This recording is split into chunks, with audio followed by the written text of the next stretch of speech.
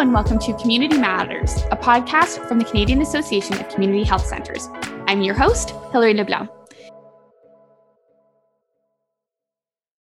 In this inaugural episode of the podcast, we explored the impact that the COVID-19 pandemic has had on some of the country's most vulnerable individuals and groups, and how community health centres have stepped up in response. I visit with the staff of the Alex Community Health Centre in Calgary to learn how their community health centre has adapted to meet the care and support needs of some of the city's most impacted residents. Since 1973, the Alex Community Health Centre has served Calgary residents with complex health needs, often the result of issues such as poverty, trauma, homelessness, social isolation, addictions, and other challenges. It's difficult to be healthy if you're hungry, isolated, or experiencing mental health challenges, let alone struggling to access appropriate services. And that's where the Alex CHC comes in, providing access to the integrated community health center model of care and support, addressing the medical and social needs of individuals they serve. Whole health is the goal. I am here today with Cheryl San Juan, the Director of Primary Healthcare. Hi, Cheryl. Hi, Hilary. Thanks for having me today. I feel so honored to be here. I'm so excited to speak with you. So excited to start the podcast with the Alex. What you've done is incredible. You have a report already basically listing all the amazing work on your website, which I was able to peruse and was helped inform my questions on why you guys did such a great job throughout the pandemic. I do want to start, though, with getting you to tell me a bit about the Alex Community Health Centre and some of the main aspects of your organization and the services that you guys provide. Thanks so much, Hilary. Yeah, like you said, so the Alex, we are a community health center. We have been operating as a nonprofit organization with really deep connections to the community for the last nearly 50 years. I am an RN by background. When I was a nursing student and I had first heard about the Alex, I developed an extremely big organizational crush on the Alex because I really believed in their mandate and loved the populations that they served. And so I feel super grateful to be part of this CHC. One of the things we recognize is that navigating a very complex healthcare system is really challenging for those individuals who need it the most, which is why we try to offer extensive scope of services under one roof. So we do have a community health center, which includes like a family care clinic, and it serves like all ages family care clinic. We have a youth health center with the medical component and social component, as well as, we have a gender affirming clinic, a pre and postnatal clinic. We have a rapid access addictions medicine clinic. We have 4 housing programs. And we also recognize the need for us to be where our populations live. And so we have like our community food center and our seniors health center nestled right in the heart of their communities. And we also have a mobile fleet. So we have a community health bus, a youth health bus, and a dental health bus that travel to all areas of our city to reach those underserved populations. One of the pillars of the CHC model is that team-based interprofessional care. And I'm so grateful that we have that here. So we have a full complement of like physicians, nurse practitioners, nurses, social workers, mental health clinicians, client resource specialists, justice navigators, pre-employment specialists, like really just, again, going back to that, the goal of whole health. I love that we have a full multidisciplinary team. What else can I say? Hilary, you did mention the population that we serve, and it really is that population that has those complex needs. And it is a result of, trauma or poverty or being homeless or at risk for homelessness and, either social isolation or dealing with addictions and mental health issues. So that is our client population that we aim to serve. I absolutely love it. And I think people will slowly get to know me through this podcast as well. But I've always navigated under the belief that it takes a village. And so what I love about community health centers is it's really people all coming together to raise up and support people who just have basic needs, who just have a harder time. I think, through life, you're just dealt the cards that you're dealt. And I really love that people always seem to come together to help people. And like the CHC model is just a great representation of that. So unfortunately, we do have to turn to the pandemic, which is all everybody is talking about, but you guys seem to handle it quite well. So at the beginning of the pandemic, what was your initial course of action to keep like all of those clients that you just listed safe and to ensure that they still had access to the care and the support that you guys provide? Yeah, you're taking me back to the beginning of the pandemic. And I jokingly say I repress a lot of that because it was a lot of anxiety, a lot of unknowns. It's like the whole world was going through the same thing. But yes. I'm really quite proud of our CHC. We had never once closed our doors in this pandemic, even with all of those unknowns. Mm-hmm. At the start of the pandemic, I remember facilitating many conversations with our physician and medical leads, and we had philosophical discussions about what our role is in community and in primary care. And what we decided is that we do need to offer those essential services so that we're keeping clients well in the community and not inundating the acute care system. We needed to keep the emergency systems clear. We needed to keep the ICU bed, right? Like all of that needed to be, so what was our role? Our role was to help them manage their chronic health conditions, yes, and any acute conditions in the community as much as we could. So to be able to, continue to provide safe client care, right at that very beginning, we had to convert to virtual care. We didn't have our video platforms up right away. That took us a while to figure out, but we did convert a lot to phone appointments. And that was really well received by our clients too, because a lot of our clients use public transit, yes, to get to places. And so again, during that really scary initial period where the protocols weren't really fleshed out, and so it was scary for people to leave their homes. And so to be able to provide healthcare services over the phone was such a huge win for us. Of course, I can imagine, especially, for people who are not, have accessibility issues. Like I think that would have been something that would have been really crucial. And, you don't want to inundate the emergency rooms. Like you're saying, you want to have that relief, but at the same time, gender affirming care is important to a lot of people. The services that you provide are still, they're a different level of essential. And so you can't take that away from people. It's their basic human rights, right? So yeah. I think that's very crucial. So as you continue to work through that unknown territory, how did you end up adapting your original CHC model to accommodate all of those clients? So one of the biggest challenges was our drop-in spaces. Mm-hmm. So a big component of our CHC model is having spaces where we can really invite our community members in and prevent that social isolation and make connections to other community members. And during the start of the pandemic, we had to close all of our social drop-in spaces. And instead, so we pivoted to do more intentional outreach. For example, our mobile fleet, so our mm-hmm. youth health bus, our community, and our dental health bus, we grounded that for the first 6 months. It was just a scary time. We jokingly said it was a cruise ship on wheels. And so we actually had all of the healthcare teams that were working on our mobile fleet pivot and work actually either remotely or within our clinic space to do outreach phone calls for those clients that were accessing our mobile fleet. All of our social workers and case managers that were, managing those drop-in spaces, mm-hmm. they actually joined forces. And we created what we called a social dispatch team. So again, they did more intentional outreach. With the drop-in model, yes. It used to be just this walk-in model. Mm-hmm. We also pivoted that to be a same-day booked access. So clients could still get care for their episodic acute needs, but they couldn't just walk into our clinic. We really encourage our clients to call that day, call that morning, see if we had spots. And that was really from that safety perspective of trying to limit people on site. We also extended our hours. So, offering like evenings and weekends to support this, we call it the COVID-19 primary care pathway.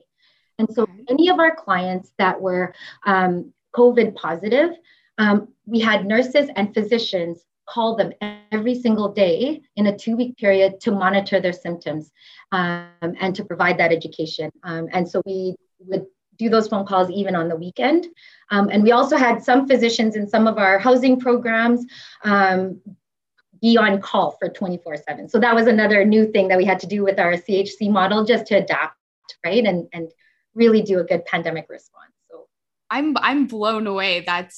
Not only like, I really enjoyed what you were saying about like pivoting and actually like recreating a whole new team, but then also just that amount of extra care to call in, check in on in evenings and weekends and make sure that these people are okay. I know, unfortunately, quite a few people who ended up being COVID positive, and there's the anxiety around that, and the pressure and the stress, and then the isolation, and figuring out how to get food, how to care for yourself when you're literally alone and separated from society, on top of already talking about a group of people that feels othered and separated from society. Like the layers there, that, not me getting emotional, but that work is just so crucial and so important. And this segues into a group of people that mean a lot to me. I was telling you before we started that my mother is actually 70 years old, and I know that you guys provide a lot of specific care to seniors. And as one of the most vulnerable and at-risk groups throughout the pandemic, how are you still able to maintain service for seniors and to make sure that they didn't feel, like further isolated, but also keeping in mind how at risk they are? Yes. Yeah. So we're fortunate enough to have a seniors health center, mm-hmm. and that clinic serves seniors aged 55 and older. And the reason why it's 55 is because our client population is older than their chronological age. And that's due to all the physical stress from, living in poverty or being homeless or dealing with addictions and having mental health challenges. So our seniors health clinic is actually quite fortunate that they are located in close proximity to affordable seniors housing. Mm-hmm. So our seniors health center is actually on the main floor of this high-rise affordable seniors clinic. So a lot of our clients will come down in their pajamas. It's so cute. Good for them. Yeah, it's so amazing. So, we already had that, again, the CHC model, because we already had that like trusting relationship with our clients that, mm-hmm. And because we have a chart in our electronic medical record for all the clients that we serve, that we are able to pull a panel list of all of our clients that we serve, and our nurses would do outreach. But to your question of how did we pivot to support our seniors, we did a lot. So we did create like a transporting clients protocol. So before the pandemic, our nurses or social worker would help transport clients to important appointments. With COVID, that was a really scary thing. It took us a couple months to be able to land on a protocol that we felt, could be safe for both the clients and our staff. But we recognize the importance of being able to transport our clients. So that was one thing. We also, again, that COVID primary care pathway. So, our doctors and nurses calling any seniors that had tested positive for COVID, to call them every single day for the 2 weeks. And then the advanced care planning. I thought this was really beautiful that the seniors team did this. So advanced care planning, having those really important discussions with seniors about who they want to designate as their power of attorney, or who is going to make decisions about their health treatment if they're not able to, right? And so it's really important for seniors to have a really active and current advanced care plan. Mm-hmm. Those are typically quite lengthy appointments. They're important conversations. You typically want to have them in person. We had to pivot that during COVID. And so because it's such a long process to do, we had the nurses completing some portion of it, the physicians completing another portion, and all delivered safely over the phone. So I thought that was a really beautiful thing that we were able to maintain doing even during a time of, mandated social distancing and stay home. Yeah. That is incredible. As someone who, because of the age of my mother, had to do the power of attorney thing completely alone at the age of 22, yes. If I could have had a group of people help me and my mom make those decisions, I can't imagine how much more difficult it is during a pandemic, but it's so hard. A lot of seniors I think we're all like this, but aging is not something we really believe is going to happen. And then all of a sudden it's happened.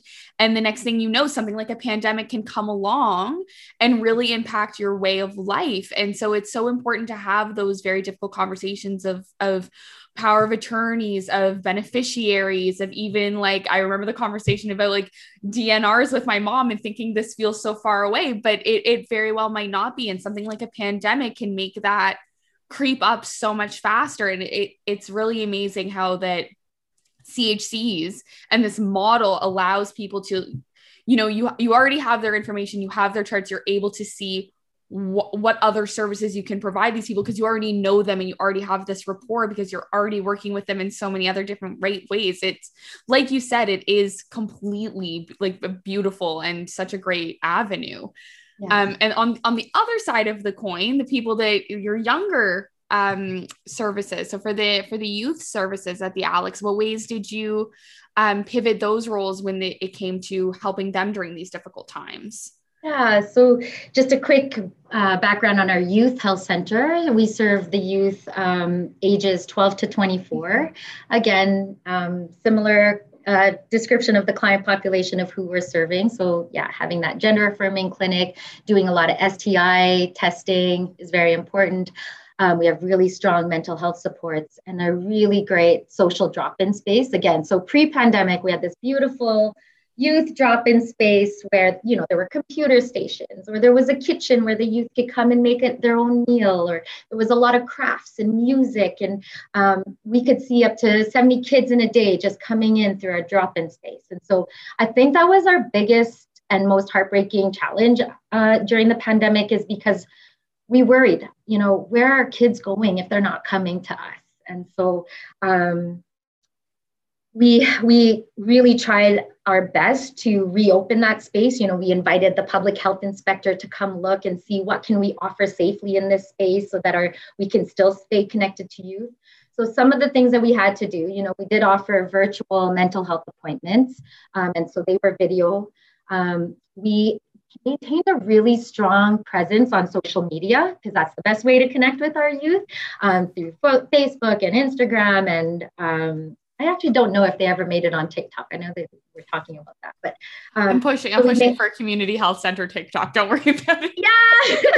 We're like, that is the best platform for youth. I have 2 daughters. They're both on TikTok. That's not my platform for sure, but like, it is for the youth, right? So it is, yes. Yeah. So yeah, maintaining a strong presence so that we could say, hey, we're doing same day booked walk-in appointments. So maybe we don't have a drop-in space right now, but you can still book an appointment. We still had a really strong pre and postnatal program. So, supporting the young mothers, and then offering like financial literacy programming virtually. It's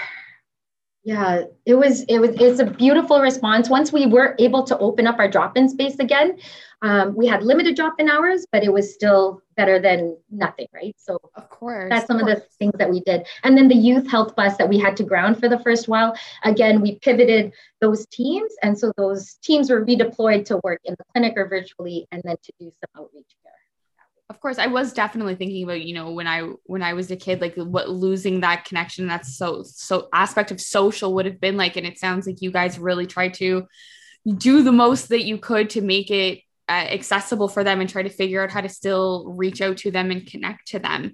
Yeah. I really think that, throughout this conversation, we have sort of underlined like why community health centers are so important, but what do you think your experience throughout all of this says about the ability of community health centers to adapt to emerging social and public health issues and the importance of community health centers, which I do think for the last, I don't know, 10 to 15 minutes, you have outlined that beautifully. But if there's any more you want to say on how important that model is. Yeah, our experience here for sure at the Alex, I really feel throughout this pandemic, it's really illuminated how integral CHCs are to the health and social services.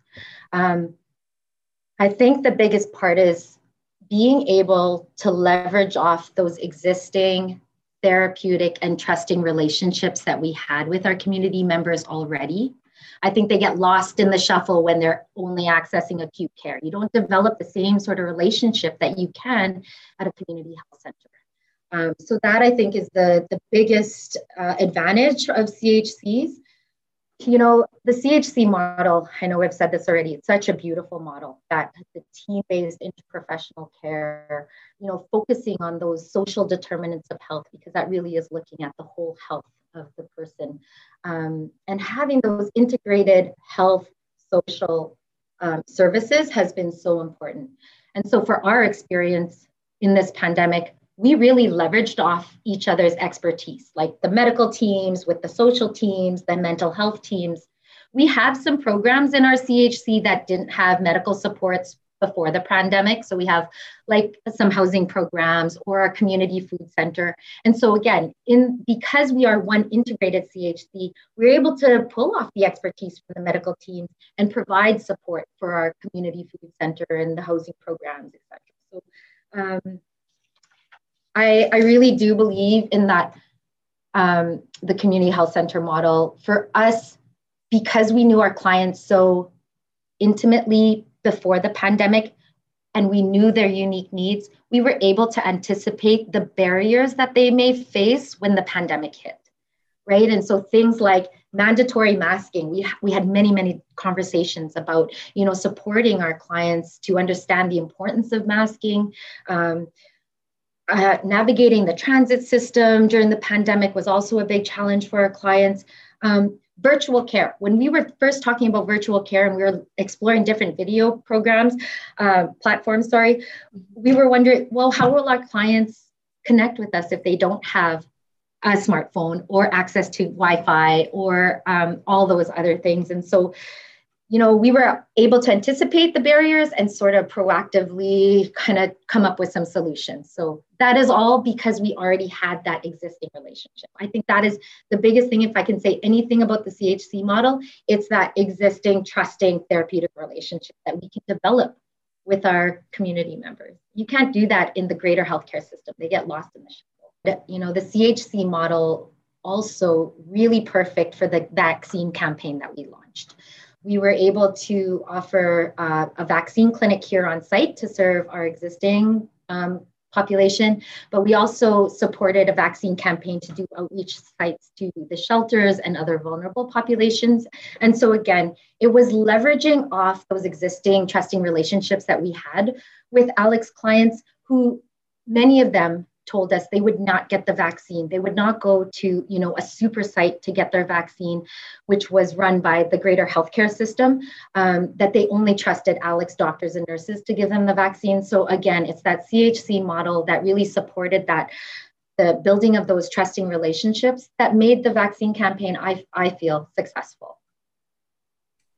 Of course. And I think as someone who was, I came from a place of being mainly treated through the regular healthcare system and who's now been opened up and seeing the community health center model. And like I said, not only is it sort of a community work and it takes a village to raise everybody, but it's you are already aware of the privilege everyone else gets to have by not having these intersectionalities or being a marginalized group or being othered. And so for the regular person who can, have a car, have transit, has Wi-Fi, has disposable money, that they don't have to already be worrying about these curveballs that life brings you.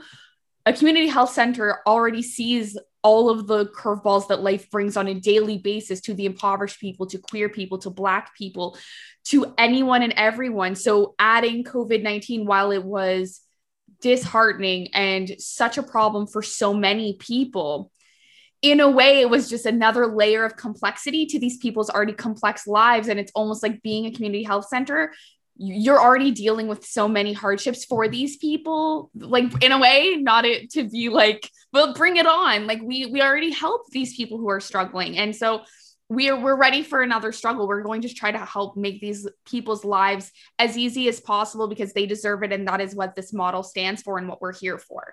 That's how I see it. And I think it's a really beautiful thing. Yes, agreed. So for the Alex, you guys are the alex.ca and the Alex CHC on Instagram and Twitter. So, if anyone in the Calgary area, I think is looking for these types of supports or wants more information, they can reach you guys there.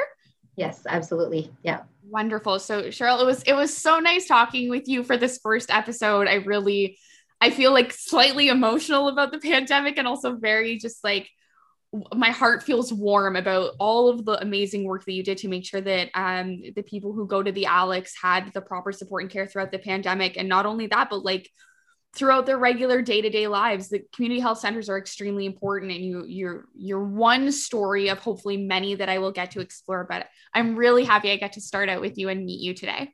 Thanks so much, Hillary. I feel honored to be here. Thank you. Thank you. Thanks Bye. for letting us share our successes and the challenges that we faced during this pandemic. So of course. And I hope for only continued successes, and that you guys continue to share this beautiful story with other people. It's a really encapsulated the importance of the CHC model. Thank you. Thank you.